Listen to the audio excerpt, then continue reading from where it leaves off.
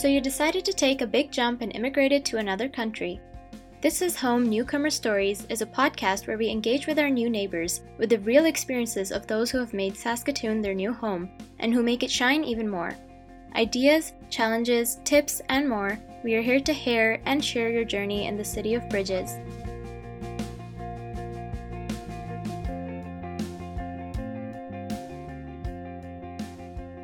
I'm Ileana, and I'm excited to learn more about great people with great stories. I would like to welcome Grace, who has been in Saskatoon for a few months and had the opportunity to experience our city prior to the pandemic, but like all of us, got forced to stay home and has some interesting insights to share with us today.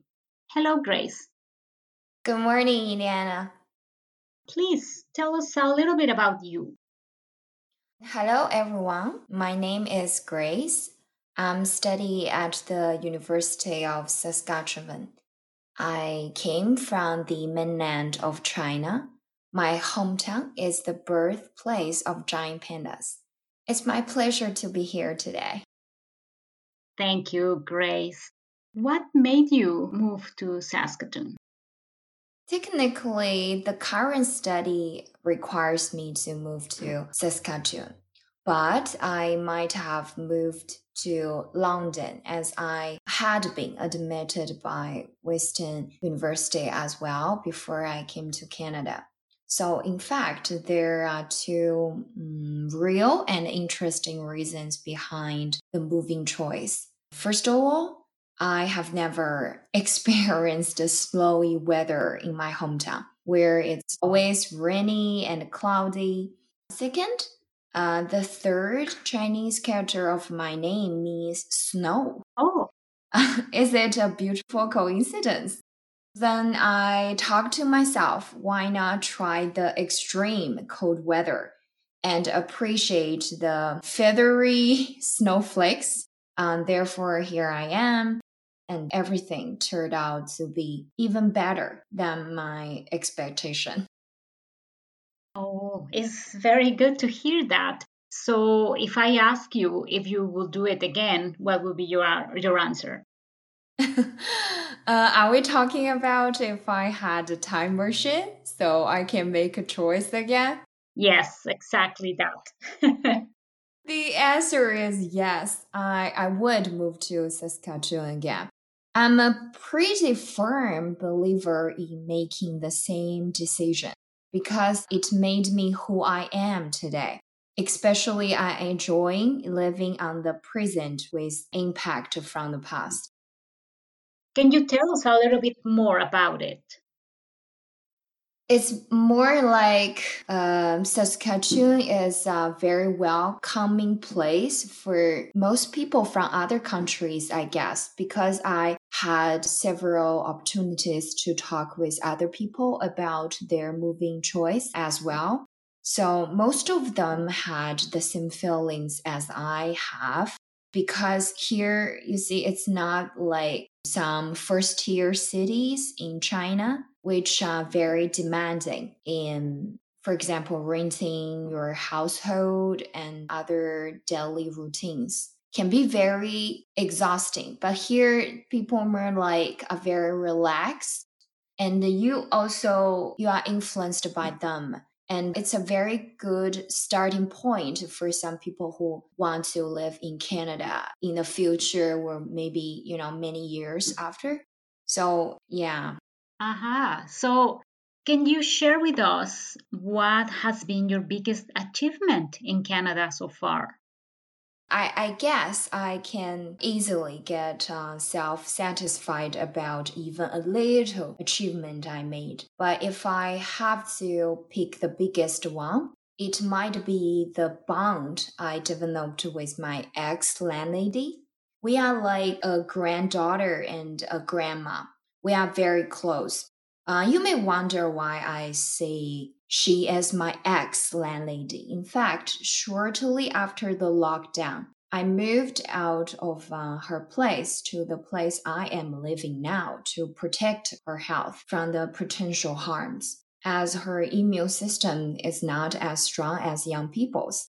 The important thing is I feel like having a family here, even though I couldn't visit her yet. So that's the biggest achievement for me because I'm trying to make my surrounding more like the home. It will make me feel comfortable and it's some strategy for me to soothe my nerves whenever I feel down. So it's important. I get it. So it has been fantastic to find a Canadian family, if we can call it. Yes, exactly. It's not easy, but it's another interesting story. When I first moved here, I lived in a Chinese household, and then something happened. And actually, my ex landlady is the neighbor of that Chinese family, so it's quite interesting and a long story to tell why I ended up in her place, and we became so close. Time makes miracle. Exactly, exactly. Everything happens for a reason, right? Yes.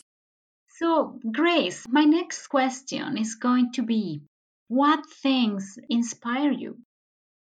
Many things inspired me greatly. Take one example from my volunteer teaching work going on lately. The mother of one of the students wrote me a long message to show her gratitude for my patience and dedication towards her son in our class. She told me that her son has difficulties in hearing and he suffered a lot because of it in his study. He was stricken by some negative feedback.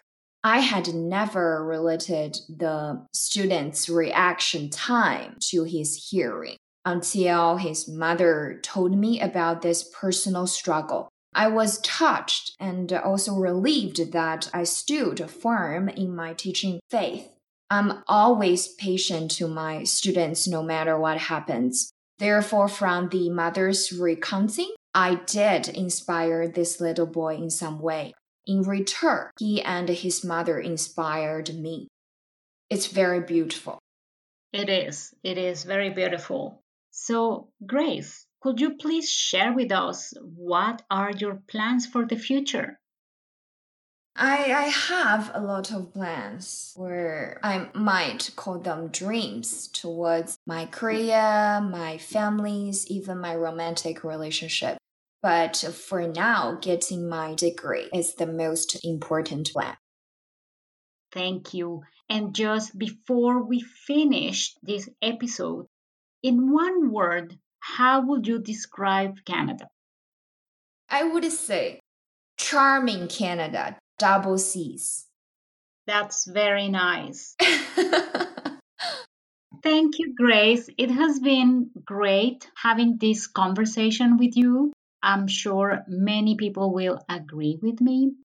Is something else you would like to add? First of all, I want to thank you because I had a great time and I very appreciated the opportunity to share a few thoughts that could be helpful to your listeners. But at the end of our interview, I'd like to mention that I understand many people have been facing a lot of challenges every day because of COVID-19. So I guess for myself, I understand the precautions have to be taken for the sake of everyone's health. But also, I know it's quite disappointing for some of us. For example, in my own situation, one of the courses I'm taking is teaching practicum, which is tightly related to the real world application of the ESL methodologies and the approaches I have learned previously. And now, instead of learning from local teachers and observing teacher student interactions in real class, I just stare at the laptop screen and watch some recorded classroom videos. To be honest, yeah, it's a very exhausting. But I guess we still have to believe that everything will pass, even the world is already totally different from the one we lived in the past. But as long as we stick together and always, positive attitudes are the best solutions for us right now. we have to release those pressures. It's just like the lifestyle I described before, living in Canada, where maybe it's just living in Saskatchewan. It feels like very tranquil and peaceful life. We got to have some faith in everything, and then we will be able to embrace more relaxing lifestyle. And I believe at the end of the day, life here will have a faster pace, but at the same time, we'll be free from the concerns from the day-to-day world. So I bring my best wishes to everyone who hear my voice and also listen to your podcast. We will be fine. We will. All right. Thank you very much, Grace, once again. Thank you, Inanna. And thank you, everyone, for listening. Bye-bye, everyone. Bye. Until next time.